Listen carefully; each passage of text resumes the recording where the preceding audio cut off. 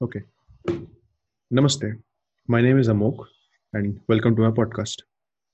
So today, I've decided to do an interview, and the guest is, as I mentioned on social media, it's Shivam Pandya, Dr. Shivam Pandya. He goes by the handle at Shivam Da. And hi, Shivam. Hi. So I would like to start with a little bit of your background.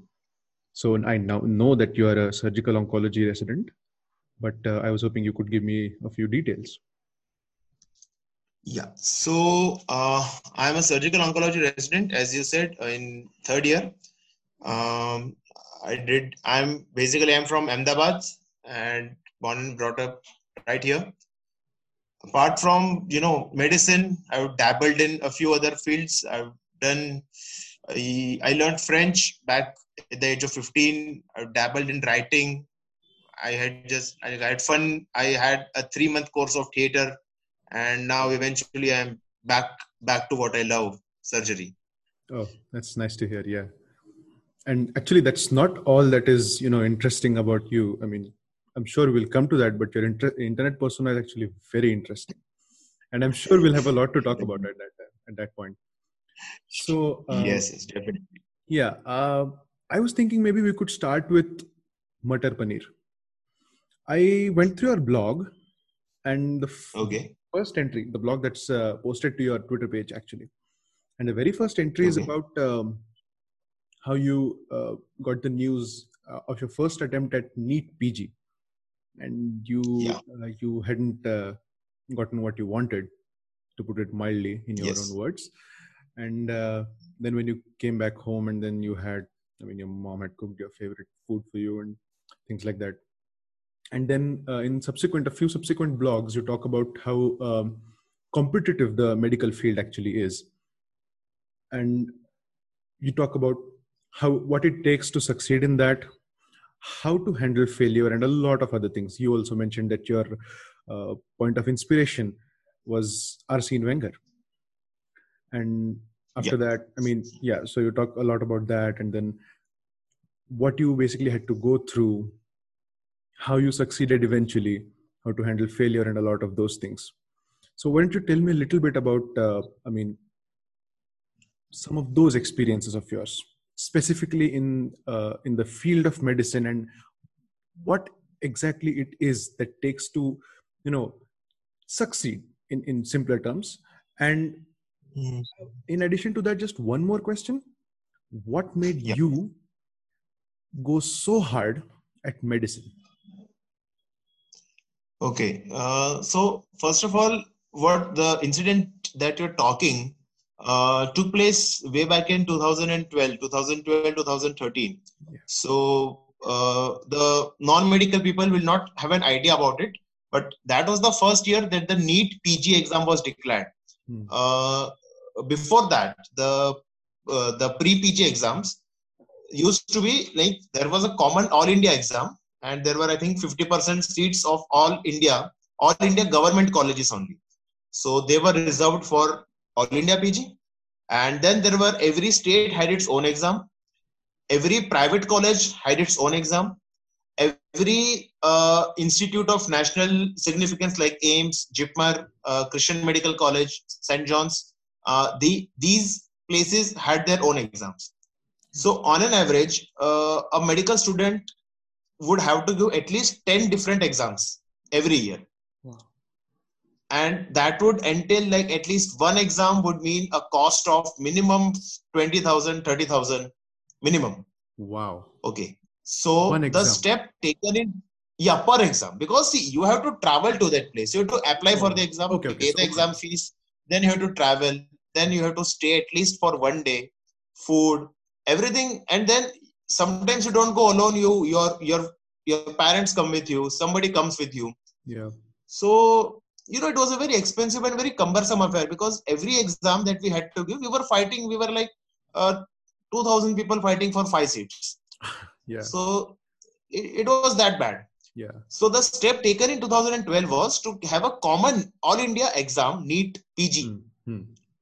And that step was obviously means there was huge opposition against it and everything. So this NEET PG was the first NEET that I had given, the first pre-PG exam that I had given in 2012. Okay. And back then, I don't know, I was not in the right state of mind. I did not prepare well. Lot of things happened, and I had scored 10,000, 11,000 rank. And I was not getting the seat of my choice, as you said. And so I decided to take a drop. Now, to take a drop is a big thing. Yeah. Because when, like, I come from a non-medical family. So nobody in my family is a doctor. Okay. So it gets very difficult sometimes to explain that, I have taken a drop. I have not failed. Yeah. Correct. It's a very small difference. True. But it's a very significant difference. Yeah. So that's what happened. And the day results were declared, I was really down in the dumps that how can this happen to me? Yeah. And that was when my mom took me out and took me out for dinner. And then we had this talk that, we are not celebrating, we are celebrating your new beginning. Yeah. Whatever has happened. Yeah. And now you have to come back and you have to go up. Yeah. So that's how it all began. Yeah. So that's it. And regarding the second question, what it takes. So what it takes is, I would just say one word, that you have to be very bloody minded. I mean, you don't have to give up. Yeah. You only need to have your one goal in front of your eyes, that I want this. Yeah. Like I wanted surgery. I wanted a rank in top 1,000. That was my goal. I didn't know. I mean, I didn't even know that whether I will get it or not. But I wanted to give all my efforts towards that. Yeah. And by grace of God, it actually happened. So, yeah, that's it. Yeah. And actually, I had another question there.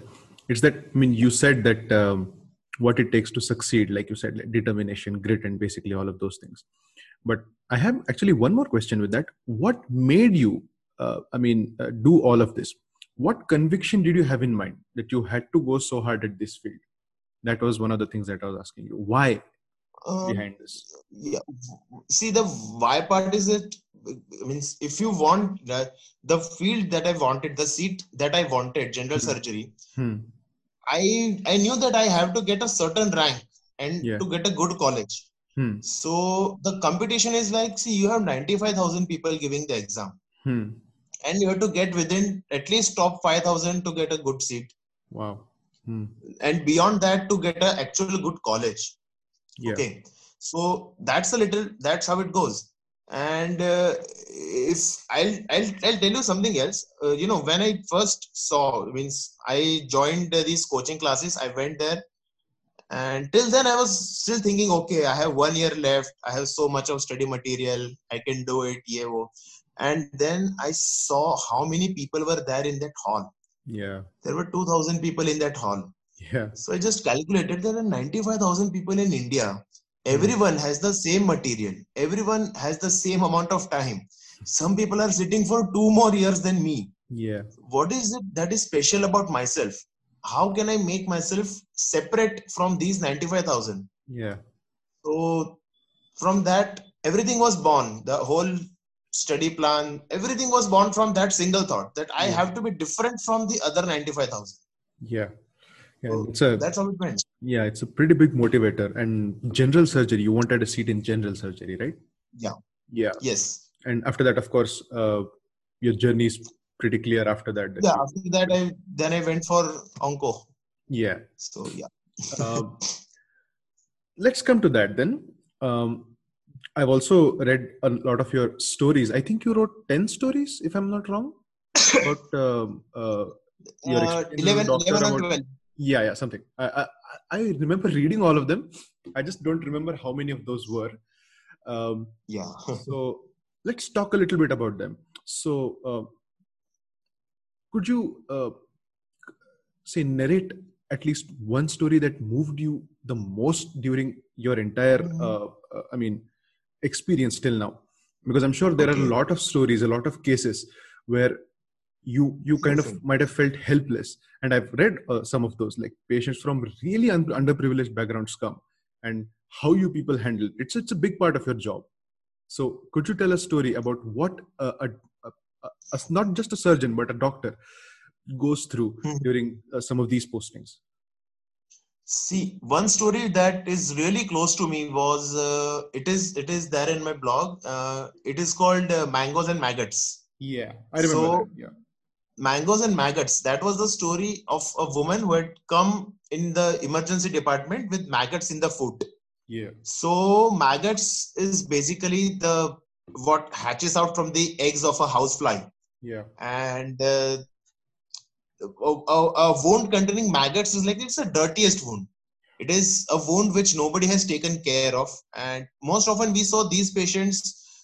They were like lying on the roadside, drugged or totally drunk, out of their senses. Nobody is seeing them. The wounds are festering completely. Yeah.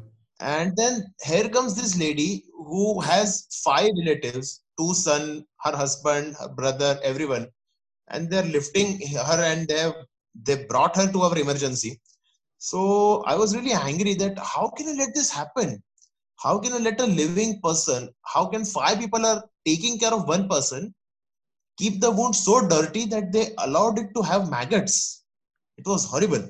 Yeah. So, and maggots stink like hell. They raise a huge stink. Yeah, the Yeah. entire casualty would be cleared out Yeah. when this patient comes.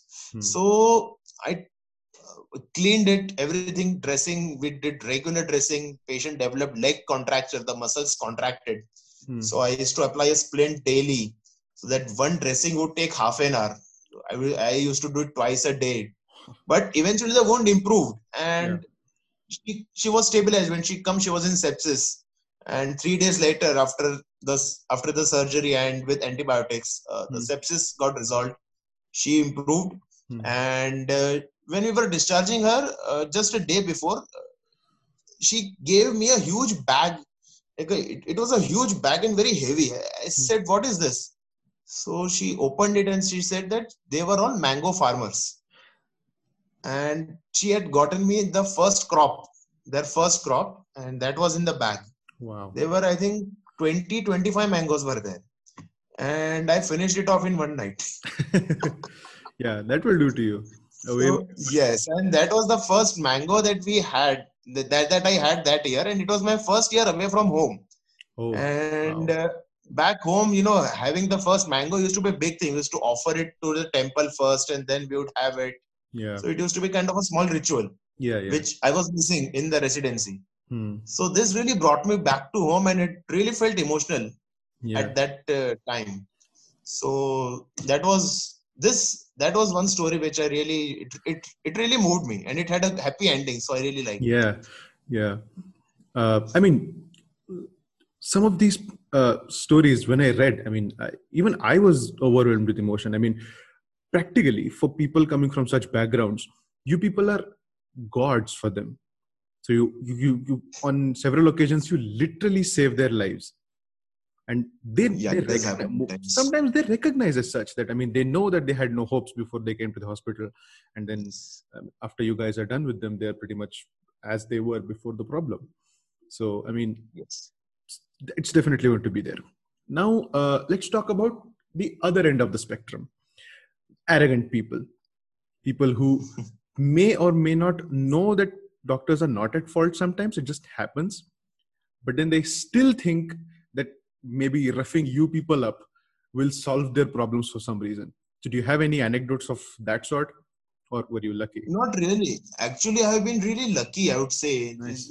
This is my 6th year of residency, Oh, and okay. 7th if you count my senior residency also. Say 3 years of MS, and now in my 3rd year of MCH. Okay. I have never been roughed up. Never. Oh, nice. So it is, I mean, it is good. I mean, I have been lucky, I feel. Uh, so yeah, I've never had any experience of the sort. But if you ask me, why does this happen this is because the patient, when you look at the point of view of the patient, that guy is very frustrated. Of course. A typical government hospital is not designed to make things easier for the patient.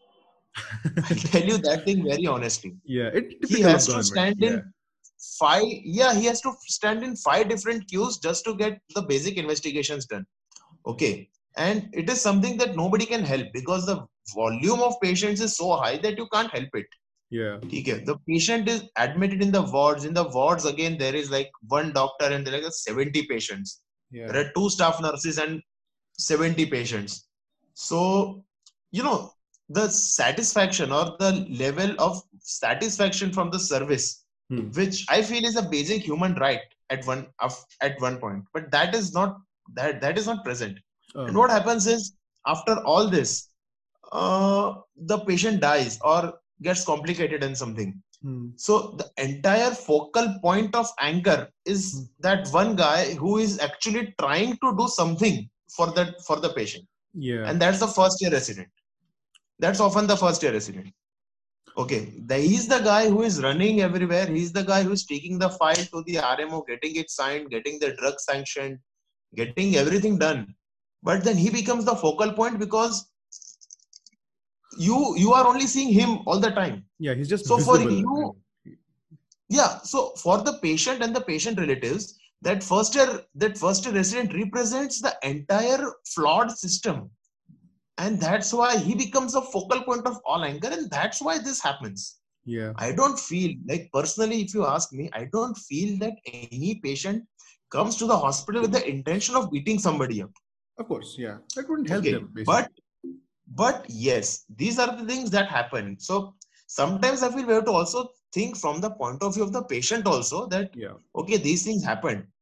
Definitely we need a law to, prevent such violent attacks. We need more protection. Everything is there. Yeah. But we also have to think that why these things are happening again and again, despite security, despite like n number of protests. Why are these things happening? That we have to introspect.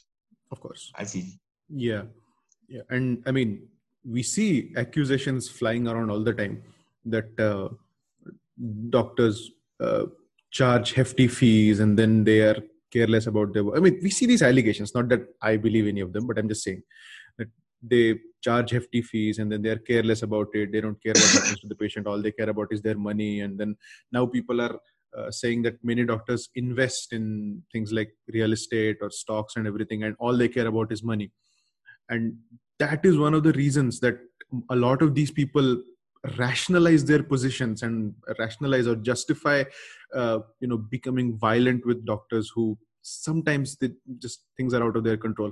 How do you view some of these situations? Because I'm sure even if you didn't experience it yourself, I'm sure you might have seen these cases happen, right? See, the thing is, what you are talking is true. What I have seen even on social media, whether it be on Twitter or be it on my page, what I've seen is people have this kind of attitude that, how is a doctor supposed to make money? A good doctor is the one who charges the least amount of fees. Like even within my relatives, I have heard that, there was this guy, he was such an excellent doctor, he used to charge only 5 rupees. Yeah, okay, but was the treatment good? So there's no comment on that. But okay, it would have been good. I'm not saying anything like that. Okay, sorry. But the thing is that there's a general perception that doctors are not supposed to make money because you are dealing with human life. See, this is the problem is. I have seen a lot of my colleagues also compare, our jobs with engineers itna paisa kama rahe hain, lawyers itna paisa kama rahe hain. Why should we not earn? I agree. We should also earn. I mean, we have families to run. We have families who depend on us. Everything is there. But why the general public don't see it that way is because we deal with human lives. People don't come to us because they are happy. People come to us out suffering. Right. Yeah. And we are treating that suffering and we are charging that money. So in the minds of people, it's often like that they are earning from our suffering. Yeah. So I mean, how are they supposed to make so much money when we are suffering? How are they happy? Yeah, well, I mean, people do say that. People do say that. Even I've heard. I've heard this.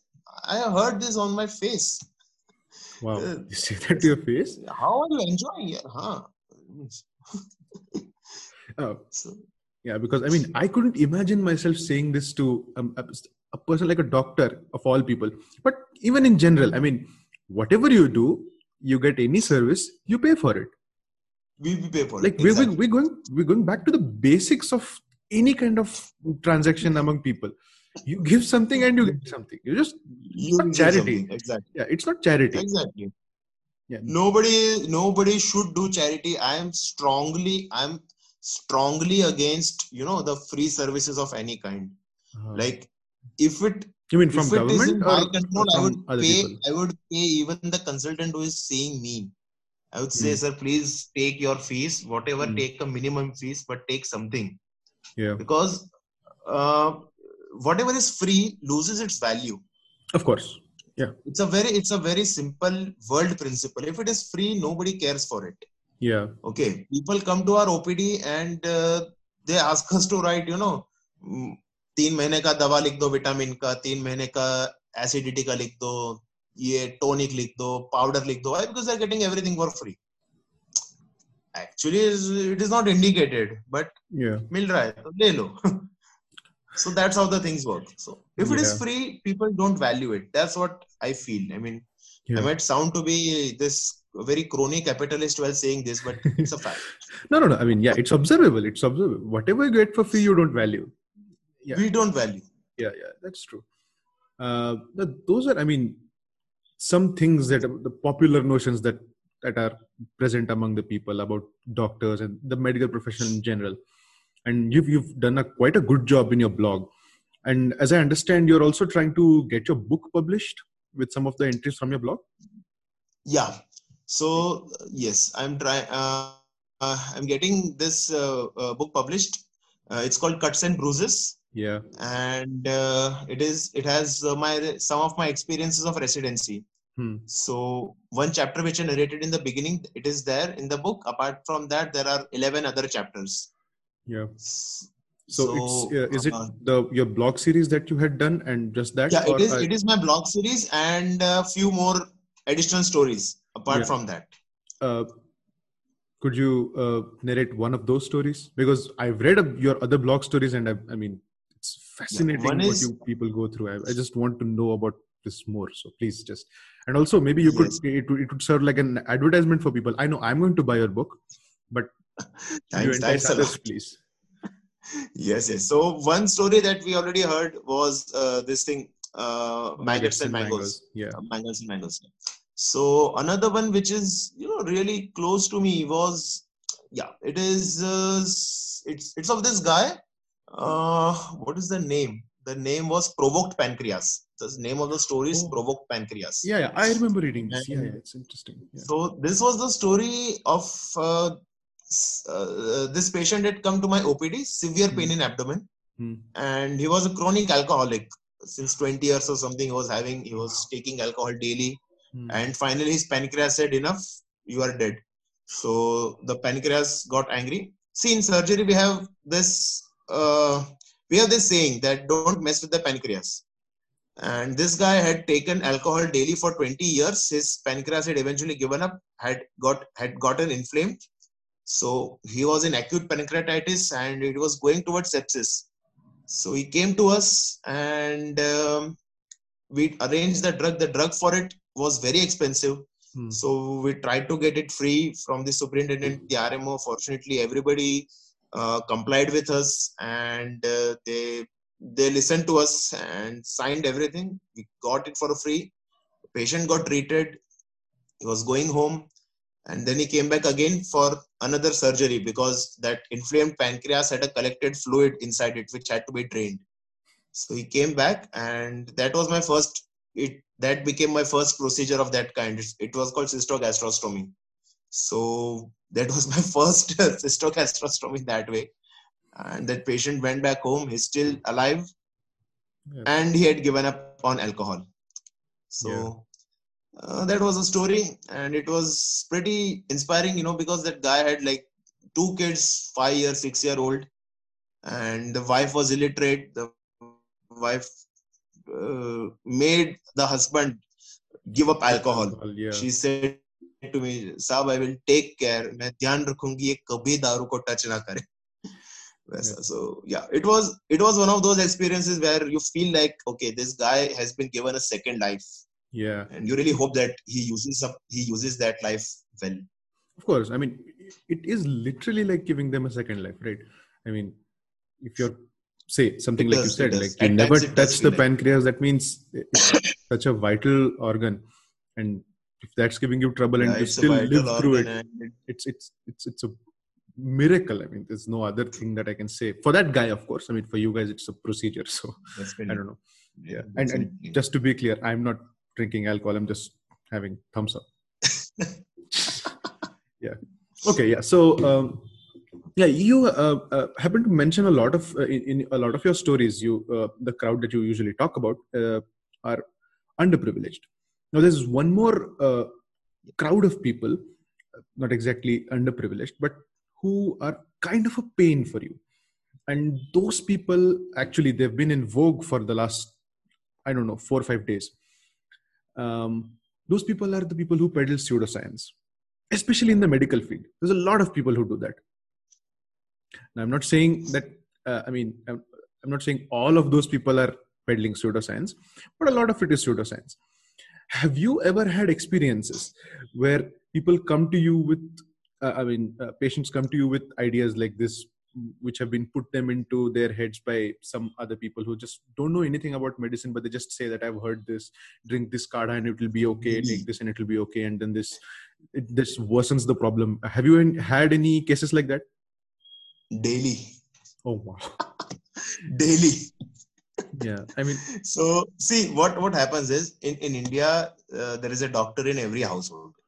Okay, they may or may not have a degree, but they are doctors. yeah, So those kind of every household has a doctor. No. Like we have patients with cancer, and I've heard people say to my face, you should not eat sugar. I said, why? Because cancer cells feed on sugar. No, it doesn't work like that.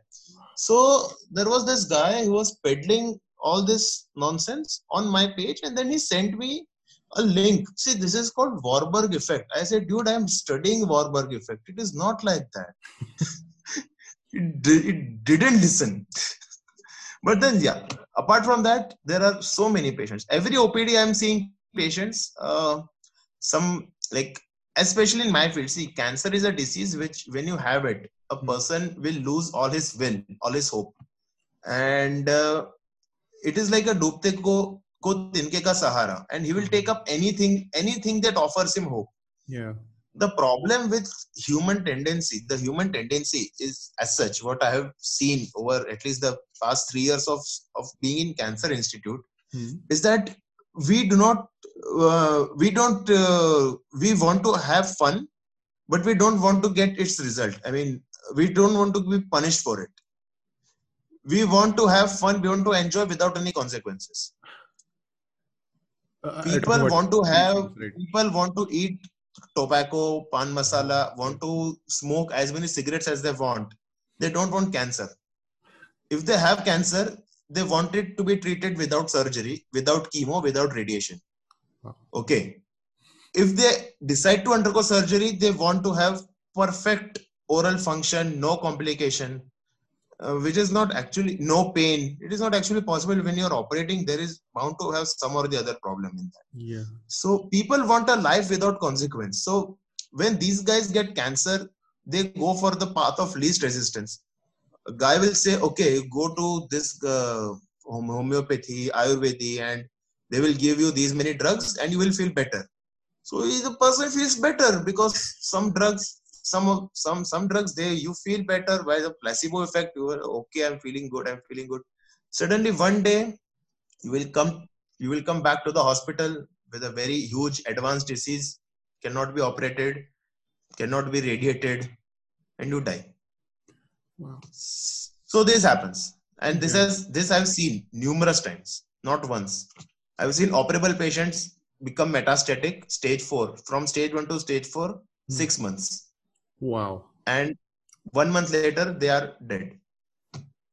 You can't help it. I used to be frustrated initially, but then eventually I decided, okay, I can't help it. Yeah. I mean, especially now that I think of it, especially people who deal with cancer, quite people like you and oncologists, other oncologists, they might be dealing with a lot of patient deaths, right? Yeah. Does it affect? I mean, of course, it does affect people personally, but I mean, how do people Me, stay positive in a way? Because you're going to have patients eventually who die. I mean, sometimes it's just inevitable, and then you have to get over it because you have to come to work next day, right? How do people manage that? I've been curious about this a lot. see, patient death, patient complications, even surgery, you have to detach yourself from that whole process. Hmm. You have to be attached enough, but you have to still be detached. Like, I think once we talked about it, oil on water principle. Yeah. The oil has to be on the water, but it has to be separate from it. Yes. It cannot be disturbed by what is going below its surface. Yes. So that's how that's how I live. I inform a death of a patient and then I have to go to a party. I go because I can't be involved. I can't be involved with them. If I do, I'll go crazy. Of course. Anybody would go crazy. Yeah. Yeah. Okay. So I have had days where I have informed 4 deaths before the start of OPD. From 7 a.m. to 9 a.m., I've once in my night duty. From 7 a.m. to 9 a.m., I informed 4 deaths. I filled 4 death summaries. And then I started my day. So that happens. That happens. You get used to it. You really get used to it. I mean, 1 year of residency, things don't touch you anymore. It's all mechanical after one point of time. Yeah. I mean, practically you all people are like J. Asthanas for me. I mean, it's being that level of disconnected. I mean, yeah. I mean, even No, I'm it is a very needed. sentimental Otherwise, person, but I still get involved. If I'm talking to someone just once or twice, it's okay. But if I'm treating someone, I'm just saying, if I spend that much time with yeah. someone, it's natural to develop a sort of bond or relationship. You have to get involved. You have to take care of them, as you have to do everything you can for them. Yeah. Okay, I'm not saying detachment doesn't mean that you say, okay, chuck it, let them do whatever they want, marte marne do jeete. That is not Of course, not detachment I'm that. talking about. Yeah, I understand. You have to be there all the through, but you cannot let it affect your mind. Yeah, objectivity. Basically, you preserve You objectivity. have to be very objective. Yeah. This is what is happening. This is what I'm supposed to do. My role is not to be their comforter. My role is to try and save the patient and try my everything to save them. My role is not to give them mental support and all. If I do everything like that, I'll go crazy. Yeah, of I'll go course. mad. Of course, of course. Yeah. So you have to keep that level of detachment, that balance you have to keep. Yeah. And you learn. I mean, in 1 year of residency, everybody learns to have that kind of balance. It comes with the description of job. Yeah. Yeah, this is sort of a detour in the initial conversation that we were having about like medicine versus pseudoscience. I was fascinated about how doctors would react to something that was in the news very recently, that now Ayurvedic doctors will now be allowed to do surgeries. I think that's the new development that we're hearing about. And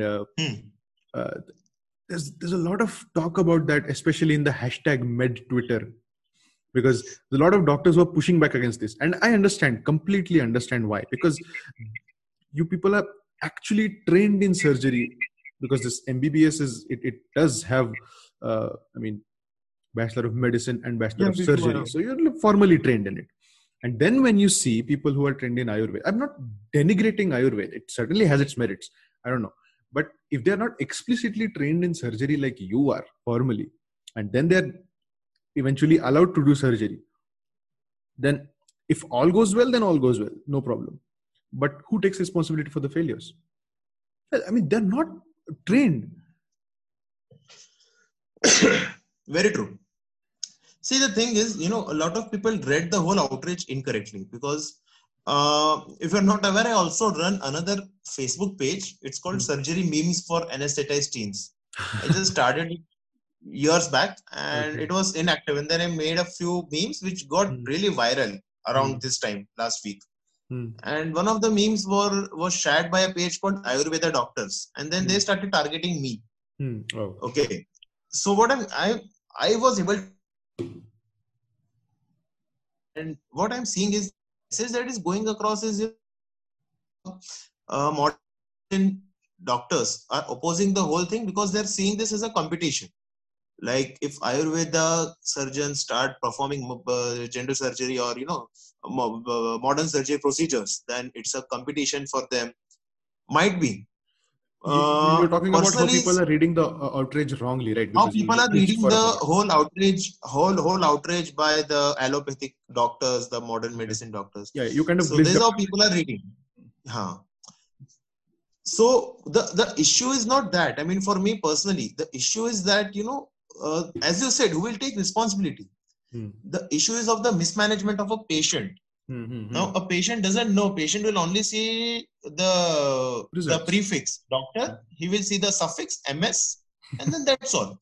Yeah. Oh, And then he will makes go, sense. and then he'll be operated. He'll be, if he's complicated, then he'll Hmm. come back to us mostly, Yeah. and then he'll come back to us. It will be a complicated case. Again, the Hmm. prognosis will not be good.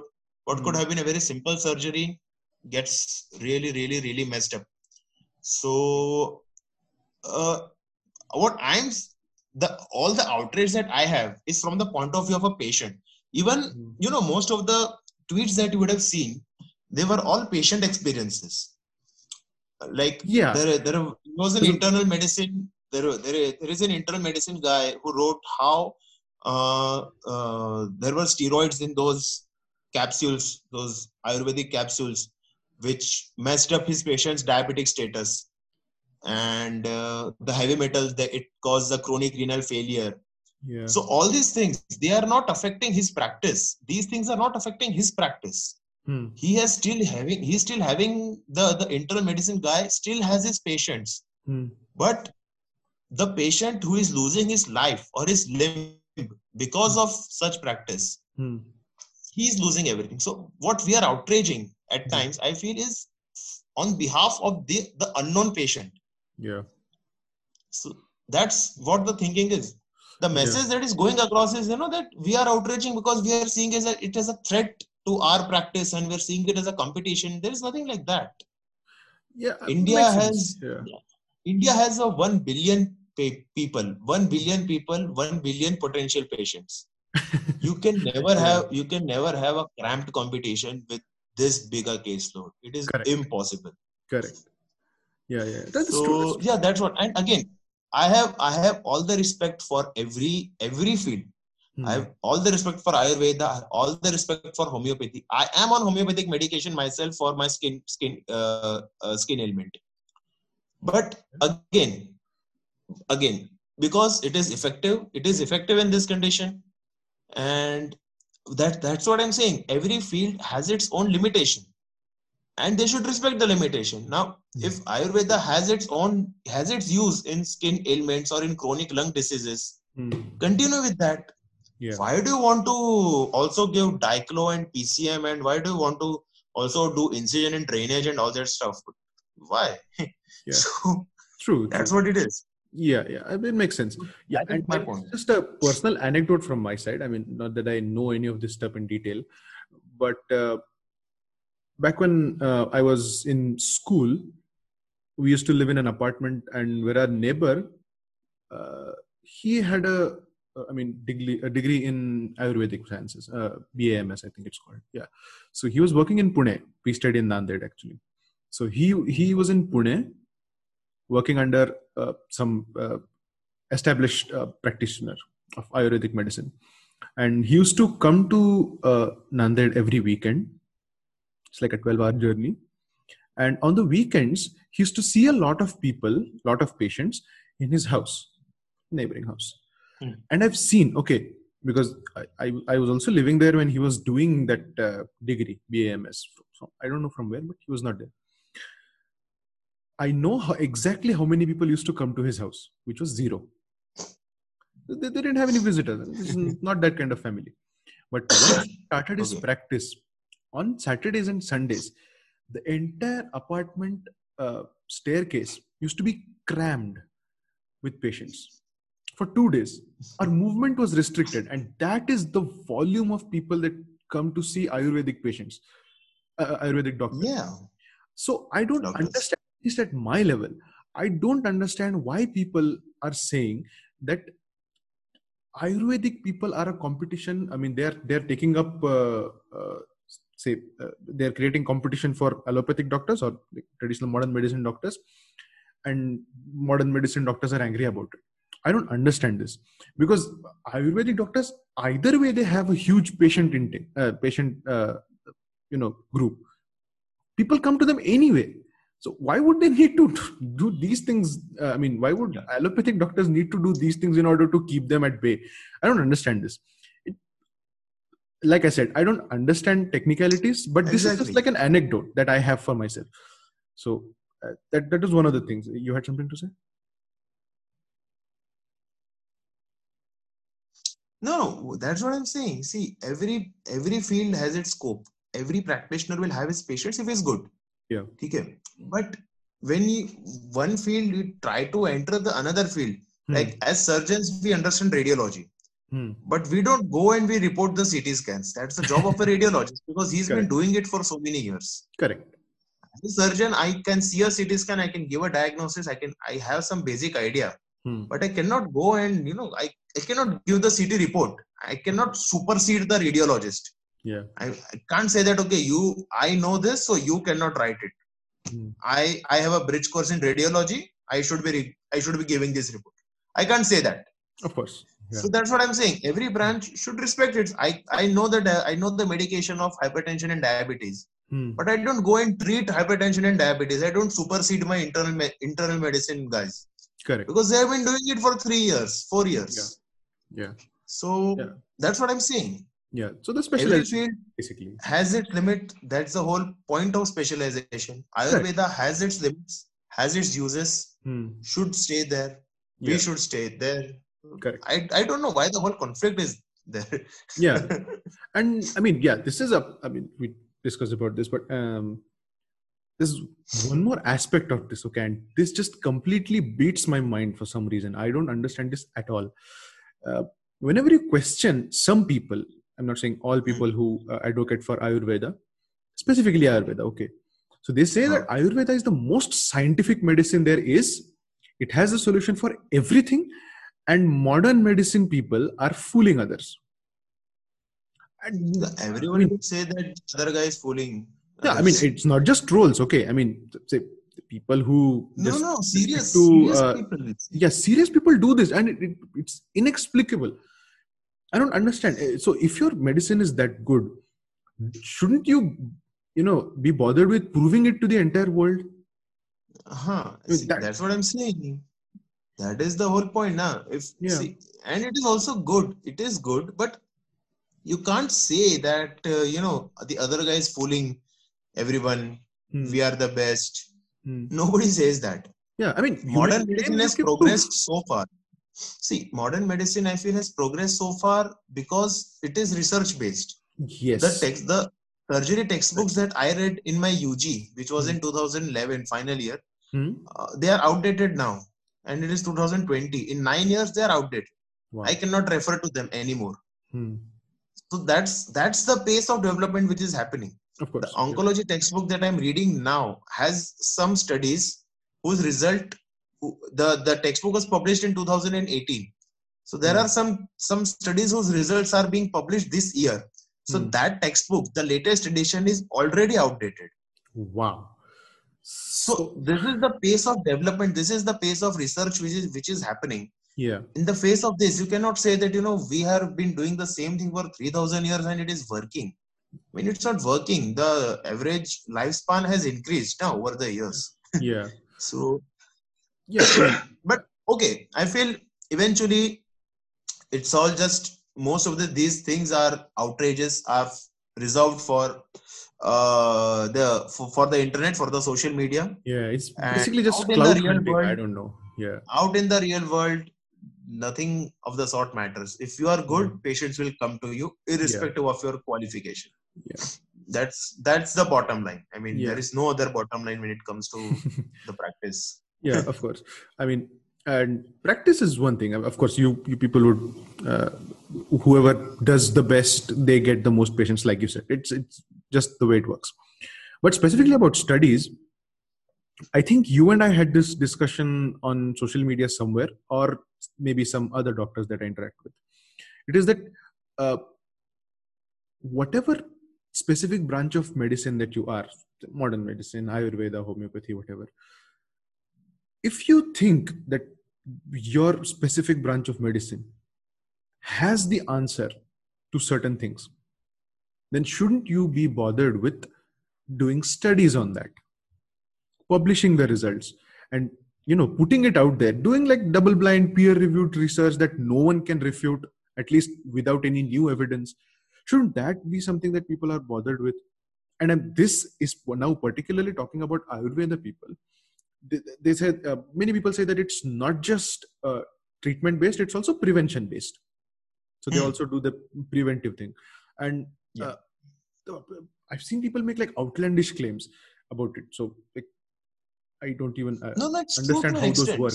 But I mean, when we ask where is it coming from, then they just say it's written in this book and here, and we just believe it.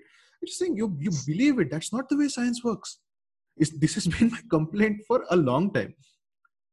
No, see, what the thing is that in India, anecdotal evidence is above everything else. One person is saying this, it represents the entire class. It represents everybody. That's how it works. But again, I'll agree to it that Ayurveda, yoga, these have a very good preventive role when it comes to hypertension, diabetes, and other lifestyle disorders. Definitely they have. Yeah. But when you have diabetes, you have to take insulin, you have to take the oral hypoglycemic drugs, whatever. You have to have it. Because otherwise the sugars will go out of control. You will end up in diabetic ketoacidosis. You will end up with limb gangrene. These things will happen because the body doesn't obey the laws of the body doesn't recognize which medicine system is treating it. The body will only recognize the disease. Correct. Yeah. So, happens. Yeah. And connected to this, actually, now there's one more big monster coming now. We have been seeing this pandemic for the last almost a year now. And now there are many companies who have been working on the vaccine for a long time, and now we are hearing that the vaccine will soon be available in a lot of countries. And as it happens with every vaccine, we have anti-vaxxers. And I feel the need to talk about this right now because there are prominent handlers, and some of them are even based in science.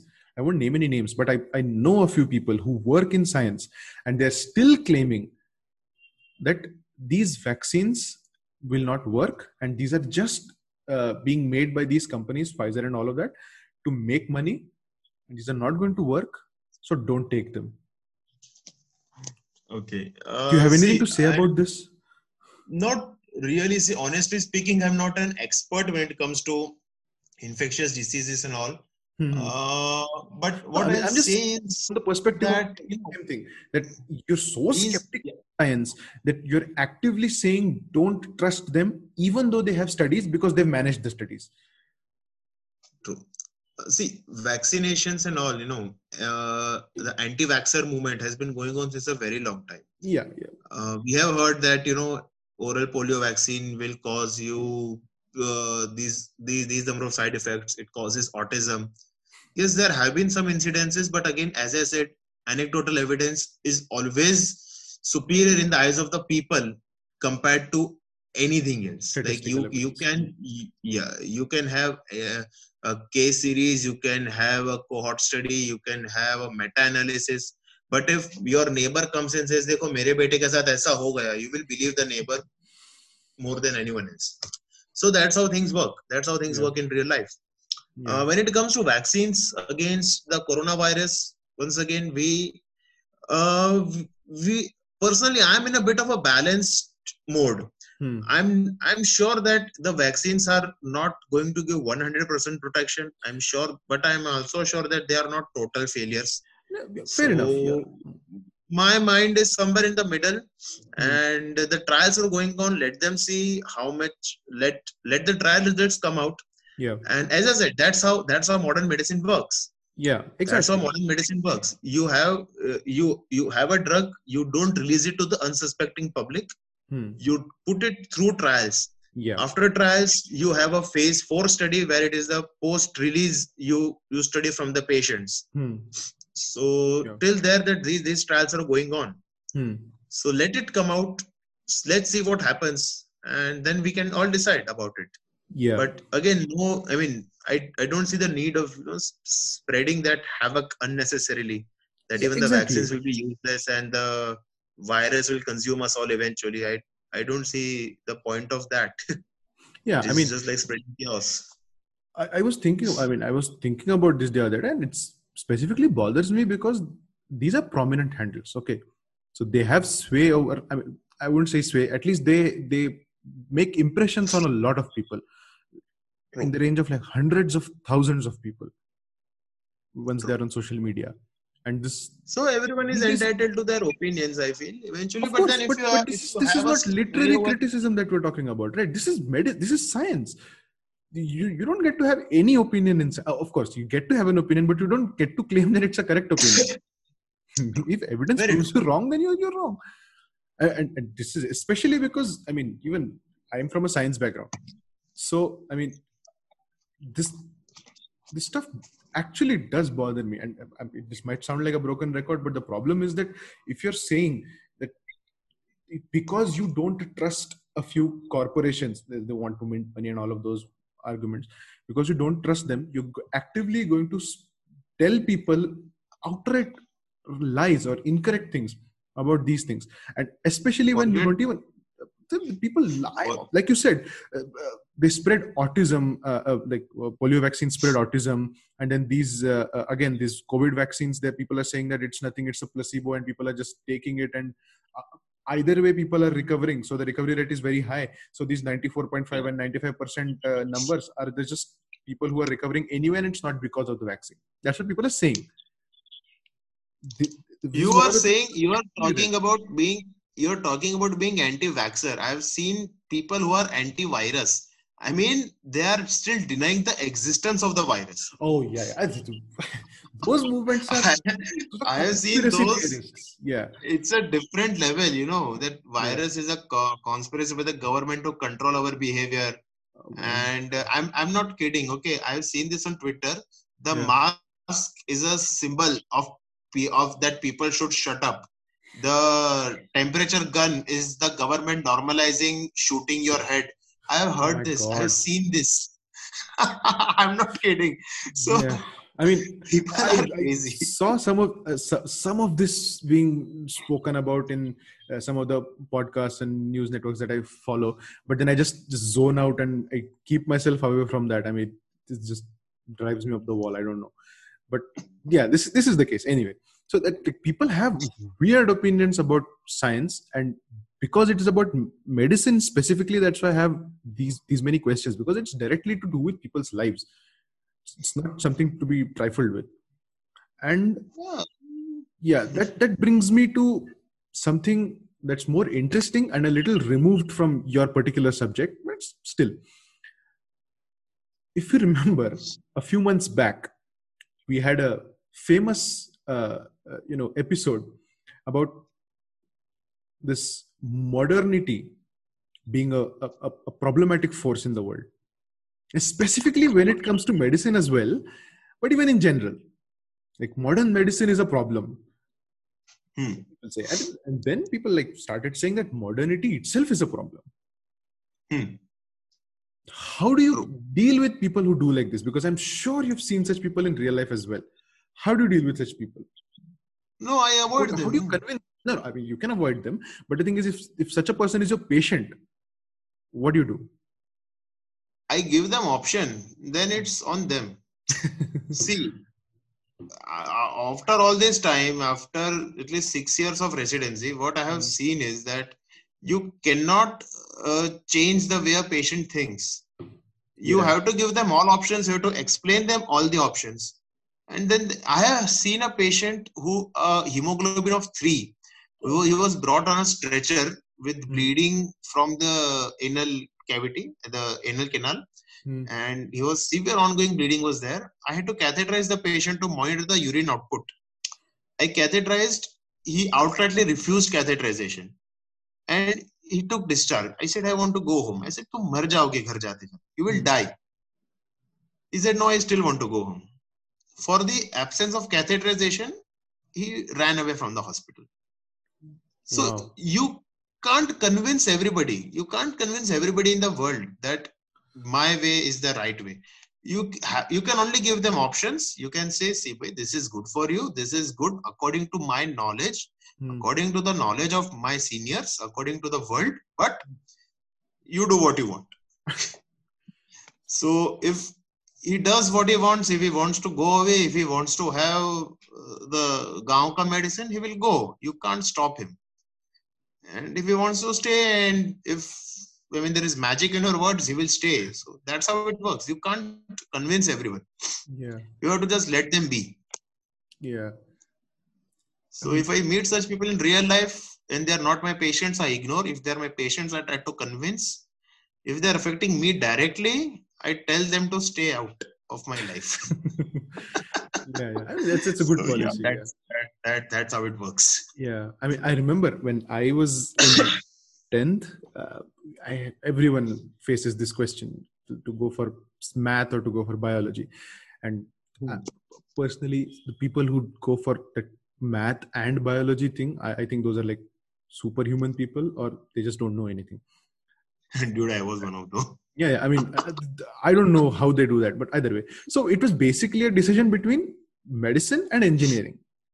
And one of the things is, we just started talking among our friends, and someone actually raised an issue like this, that doctors, a lot of the time, doctors have to convince the patient to do something, and they may not always agree. And at that time, I was very argumentative.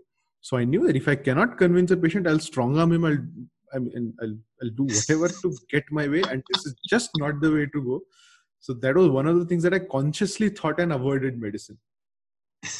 I just cannot, because at least at that point I could not. Now I don't even know. So because I don't have to deal with people for a living. So I guess I'm probably just shielded. You have to come to an acceptance at one point that you can't change everyone. Yeah. You can't change everyone.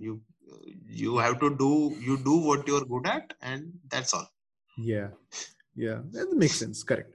And now I think we're done with the medical part of the podcast. Now I just wanted to talk about some other stuff, and you know what the other stuff is just things that we talk about all the time. Not just us, a lot of people.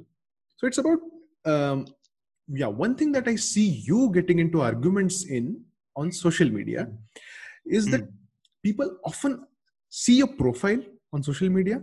They see one tweet of yours and they go to your profile. They see you're a doctor, and then they give out this statement as if like they're the president of India or something, that this is a quote unquote right-wing doctor, and I don't know how he or she would treat patients, or you would treat patients, so I would just not go to this person. Yeah, so, people say that. People looking at your tweets, I've seen so many times, we've discussed about this. There's so many times people say that you are a extremist, right-wing, fascist doctor, and you would treat a left-wing patient or a patient that you don't like badly. How do you respond to them? I know, but I just want people who are listening to this podcast, I want them to know how you respond to them, because this is a very unique way in which you handle them. I just ignore, but you do something very interesting. I just wanted to say that. No. I see. First of all, I'll tell you one thing very important. Once told it before also. It is oil on water. You have to be like that even on social media. You have to be very thick-skinned. Yeah, of course. Okay. Yeah. So the way I think what I see is that Twitter is full of virtual lynch mobs, and they try to corner you and they try to attack you. Freedom of speech and the dignity of talk and everything of that is just hypothetical for them. Freedom of speech exists for them as long as you are agreeing to what they want to say. If you say anything they don't agree with, they will be more fascist than probably Mussolini, I think. So coming back to my point, yeah, you have to be thick-skinned. You don't have to let these people get to you. Yeah. Actually, it happened with me today, since yesterday night again. Yeah, I Some saw you say account that. started and it just went on and on and on, and I don't know. I had to actually delete the tweet because I didn't want unnecessarily thras and unnecessary Of course. clogging of my notifications. So, Yeah. but yeah, what happens is, these people, they mirror or they reflect their thoughts on you. Yeah. They Projection, project I their think it's thoughts on called. you. Yeah. It is called projection. I was just missing that word. Yeah, projection. They project their thoughts on you. They project the way they think on you. So that's what I'm saying. That's why I keep on saying that forget me. If a so-called Sanghi patient comes to you, I will be scared for his health, because yeah. I never thought that somebody can even think of something like this. Yeah. Not only that you thought, you believed that I'm doing, because this thing is ingrained in your brain. So some way you will find a way to justify it. Yeah. I remember 3 years ago, I was running a fairly popular page on Facebook. That was the golden era of Facebook pages, talking of 2017. So that's when I quit it was Facebook. a fairly popular right-wing page, and I just made this off-the-hand comment that if tomorrow somebody attacks and kills Arnab Goswami, these liberal gang will be the first to celebrate. And see what happened in 2020. Exactly the same thing happened. Yeah. I mean, exactly the same thing happened. They were celebrating. I had said 3 years ago that if this thing happens, they will actually go on and write that he was not even a journalist. So we don't have to feel sad for him. Yeah. And that's what happened in 2020. Yeah. These people, they project their own beliefs on you. So it doesn't affect me personally, because I know that they are just projecting their own beliefs. If they meet me face to face, I will just laugh them off. I know. Yeah. I mean, face to face. Anyone with a modicum of sense will laugh off these allegations. Yeah. But it works on social media because it looks very sensational. Yeah. True. Of course. Yeah. One of the guys, he's also a doctor. He's in this group of, labeling everyone a fascist and an anti-doctor. He's actually my colleague. And I know him. Yeah, personally. I think I know who you're talking about. Yeah. I think I know who you're talking about. Yeah, so I know him personally. I'm like, dude, you know me. Your colleague, he works with me. You are my batchmate. I mean, we have each other's number. We've talked on WhatsApp. And now we are talking all this BS on Twitter. I mean, what is this going on? But again, it happens. See, because it looks very sensational on social media. So you will put it. Yeah. That's how it works. Yeah. I mean, politics. That's what discussing politics on social media has killed many friendships. I don't like it. Even for me, I practically lost a few friends because of social media. And that's why my Facebook account is. No. I was lucky that way because my really close friends, we don't talk politics with each other, and when we do, we don't talk. I don't remember talking politics with my friends ever. That's a good practice. And the friends I made on social media, like friendships made on social media, can be broken on social media. I don't care. Yeah. I mean, friendships made in real life. That. Yeah. Friendships made in real life stay in real life. Correct. True. Absolutely. It's okay.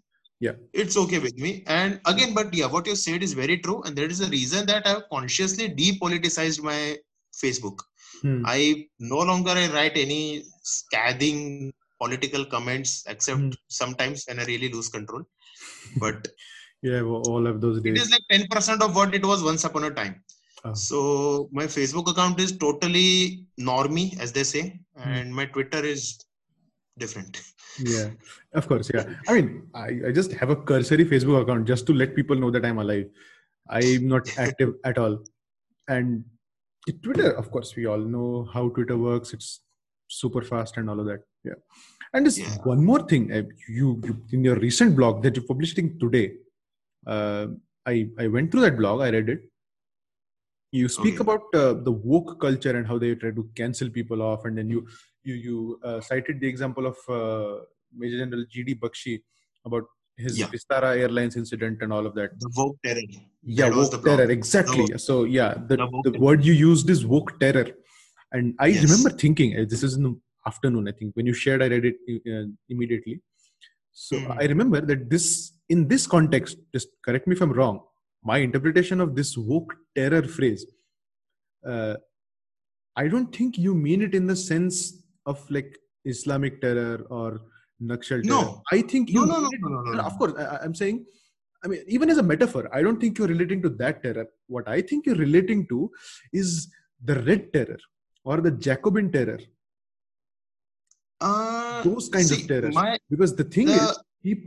these people are, we often think that establishment is the government, but I agree here with Rahul Roshan of India. And he says that the government was never the establishment. The It is never establishment, the establishment. yeah, the establishment is that which you cannot change. You can Yes. change the government by voting the other way, but what you cannot True. change is the people who just sit on top and then they just keep saying, broadcasting their opinions. And those are True. the people that can inspire such kind of terror. Those are the people who are Yes. sitting on top of organizations, who can just let people go for something, some inane comment they made 50 years back on some other thing. That's why I think that woke terror is something like Jacobin terror. People live in fear of the authority of the establishment. Of the How would you establishment. explain that for people who have not read the blog? How would you See, explain the this whole context? woke terror, the phrase that I framed, it had a few meanings. One of which, of course, you described. The other one was Hmm. uh, like they work as a bully. Yeah. Yep. These people, they work as a bully. Hmm. Okay, what happened with Air Vistara? What happened with Air Vistara? Hmm. They shared a pic. They shared a pic of Major General G.D. Bakshi, Hmm. and then there was a deluge of tweets and very strong opinions from big handles, Hmm. from media houses, Yeah. that how can Vistara share the image of what was his crime? His crime was that he appears in Republic TV as a panelist. Yeah. I mean, come on, this guy has worked in the army. He Yeah. was in the Kargil war. Hmm. You forget all that, and you pour hate on an airlines for sharing his image because he is a panelist. He's not the owner. He's not the shareholder. He's a panelist in a news house which you don't like. Okay, and you force that airlines to take down that picture, and then They you actually sit down did. and claim. That's the worst They, part. They they did. actually That's what I'm did. saying. They did. They did. And on a very small level, it is what happens with people like me. It is what happens with a lot of others who, Hmm. whom these people are trying to get cancelled Yeah. over Yeah. political opinions. Hmm. This what happened yesterday was a very small incident. Some of tweets of mine, Hmm. they were. I mean, I was really harassed by a very strong group of leftists for a few days non-stop Hmm. Hmm. over some very silly comment. But Hmm. see, these things happen. Yeah. Yeah. And, Their only aim was to bully me into submission. hmm. Okay, and somehow I did not get bullied. I bullied them back a Yeah. bit, Yeah. so it Yeah. happened. If I But remember, again, that's what just happened. your bio used to be like the right wing troll your friends warn you about or something, right? That's Yeah. what your So bio that was used the to be. whole issue of Yeah. Yeah. Oh, Coma yeah. was Yeah. I missing and remember they that. misinterpreted it wrong way. Yeah. Yeah. Yeah. Yeah. I remember that. Yeah. So yeah. So what my point again is the Hmm. woke terror. So this is Hmm. the terror they want to inspire. Hmm. Any terrorist organization. I'm not only talking of Islamic terror. I'm talking of any terrorist organization right from the beginning of the IRA, the Irish Republic Army, Hmm. Yeah. Yeah. back in the 18th century. Hmm. Any terrorist organization has only one aim. It is to inspire fear. Yeah. And by That comes inspiring from fear, terrorists. yes, Yeah. and by inspiring fear, you aim to alter the behavior of that person. Correct. Okay. Yeah. So Makes post sense. 9/11, we saw that all the airports in the world had very different security protocols. We Yeah. altered our behavior because of the Correct. terror. So they were So successful in a way. Exactly. So that was my meaning of the word, the woke terror. Yeah. They want to inspire terror and they want to change us. They want to suppress the voices of those who they don't like. Yeah. That's how it works. Yeah. And the most surprising part of this to me is that a few people who are not even woke. Woke is what? Like, this terminology itself is very recent. It's 2-3 years It is very max. recent. I Yeah, didn't yeah. know about it last year. Yeah, I mean, it's a very recent phenomenon, the people being called woke. I mean, we've had people who've shown signs of being woke for a long time, but this terminology is new. But the really strange part to me is that there are some people who are self-proclaimed liberals. Okay, those people engage in the same things. If you remember, there was this chef in Dubai, Atul Kochhar. Do you remember that case? Atul Kochhar, I know. Yeah. So, and Yes. this supposedly liberal person was also supposedly right-wing by that. I mean, at that time on Twitter, she was famous for that. And then she endangered his job in such a way for a silly comment. I mean, he made a factual error, fair enough, but then you tagged his employer and you complained about him. He could have Compel gotten them a to- death penalty there. You endangered his life. And that's what they did to countless people in the Middle East this year. Yes. And there was a proper group working towards it. Group of Facebook, these Twitter accounts. Yeah, There was I a remember Telegram or a WhatsApp group, and that happened. And then these guys had the balls to come out and say that we stand for the liberty and the freedom of speech and blah blah blah. Come on, here, don't BS us. Yeah, I mean, this is explicit channel. You can just express yourself, no problem. But the thing is, of course, I'm just saying, this baffles me because these are self-proclaimed liberals. Okay, some of them even have written books about why they are liberals. So I don't understand this behavior on their part if they really are liberal. Now, there's an easy explanation that they're not. Because if you listen to the previous monologues that I've done on this very same podcast, I've done 2 monologues on liberty of expression. So one is actually about the Paris beheading, and then the other talks about the history of free expression and how people fought for it.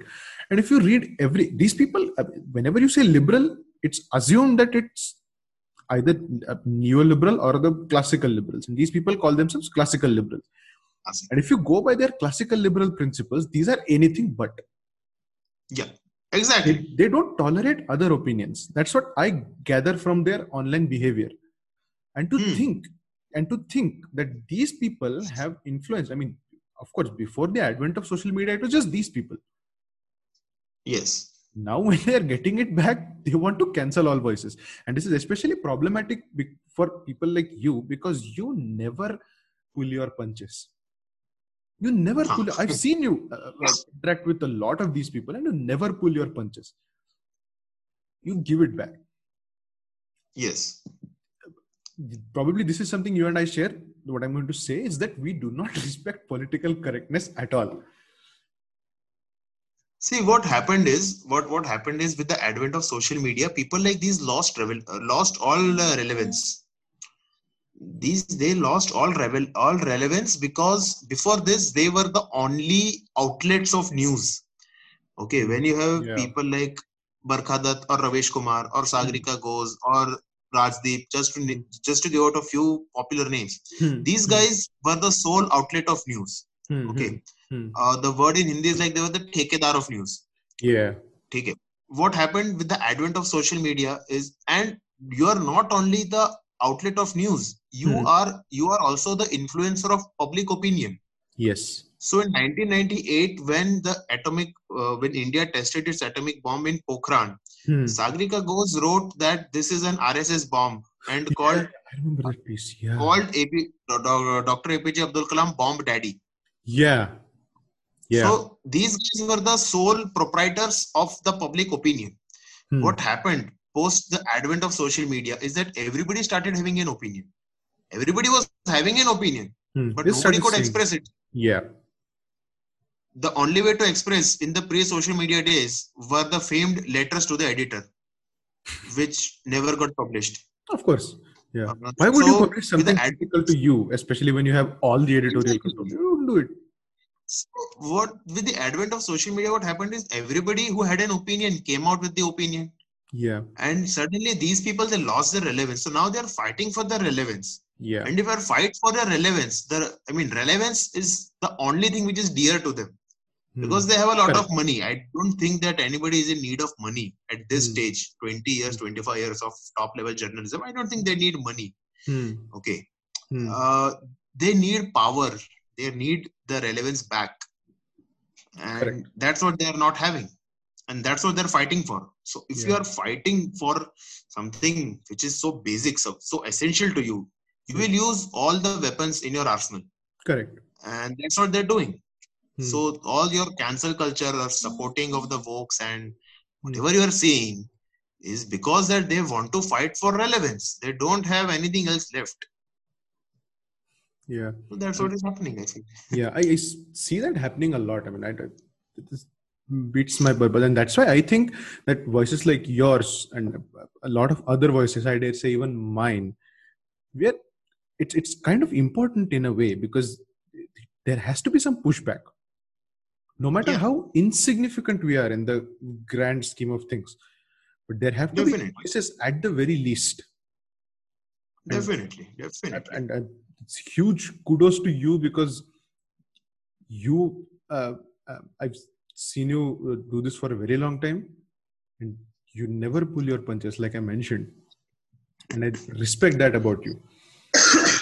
And thank you. It's just... I don't understand how these people just live with themselves for that particular thing. Either way. Well, they live because they don't... I personally, if you ask me, I don't think they mean it. I don't think they mean all they write. No, I mean, it's not just about it's not just about what they mean or not.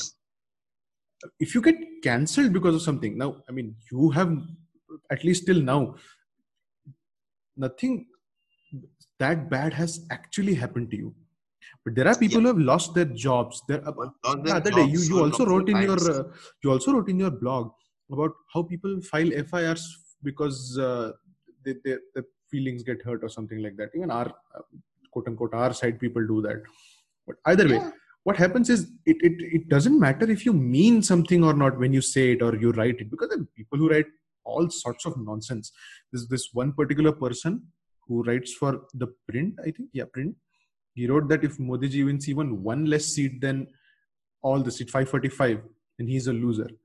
That's what he wrote before the election. What nonsense is that? Can anyone really mean it? But the problem is not that. The problem is when these things have real life repercussions. Yes. If people get fired or worse, especially if they're living in the Middle Eastern countries or something governed by not common law systems, and they get like weird or dangerous, they get into a dangerous situation. And who's responsible for that? That is why I think it's very problematic. And definitely, like you say in your blog, I don't see a solution. There is no solution to it because they are fighting. It's a civilizational war on social media right now. Not every war is fought with bloodshed. Yeah, I mean, but civilizational war is one thing. That's a battle of ideas. But here, I mean, you mentioned exactly what you're saying. It's terror. Because the moment you have to alter your behavior in order to survive in that. In order to survive. Yes, it is terror. Yeah. And it's terror. We don't have a solution to it. That's the scariest part. But still, people like you, people like me, we keep talking about stuff. And I especially, I'm sure you know, I'm definitely sure you know that I always yap about free speech. What we have to do is just step back and let people talk whatever they want to, unless they're not calling for violence or something. But till that point, people just need to get out of each other's speech. That's what I think. See, what happens is, people, they lose control at times while writing and commenting. I'm not saying that the guy who commented and who got fired was without fault. Okay. You write that kind of a comment and you have to know that there will be repercussions to it. Yeah. So you have to take care about that, obviously. Yeah, I mean, social repercussions, it's for a moment okay. So if you get fired, you probably knew what you were talking about. So if you still do it and you get fired, then it's at a point it's understandable. Even that is problematic, because there's a Hmm. great piece written by Bari Weiss, if you know who that is. She used to write for New York Times. She's a big shot, and she just resigned recently. And she resigned actually because of the same reasons. That she Okay. one of the reasons was that the cancel culture was getting too obnoxious, and she realized that this is not going to work as long as, I mean, she cannot work in that situation as long as this continues. So she just resigned. True. So that was one of the things, because it gets intolerable, especially when the state is involved. If you're fired, it's one thing, because you could just You're go and fired and jailed and deported. deported, or worse. I mean, in some countries, you get executed for saying things like this. So It's not new. that's what happens. Yeah. If you Either way, it is bad. Definitely bad. yeah. I think I've covered all things that I wanted to. It's kind of time to wrap this up. So, yeah. And just one last thing. I think you have your own podcast as well, right? On YouTube. And I do. just It's the tell us about oncologist podcast. that a little bit. Yeah, it is the my podcast is the oncologist podcast, and I tried. I try to interview as many doctors as possible. Try to find the person behind the doctor, Yeah. and that's what my aim is. I so far recorded 2 episodes. Planning to record a third, but then my voice gave away. Yeah. Because of Diwali, sweets, Happens. smoke, and the cold. So Yeah. my voice gave away for a while, and I'm back. So I'm hoping to record a third one very soon. Yeah. So yeah, that's all about it. Yeah. So I think that concludes all topics that I've thought about speaking with Shivam.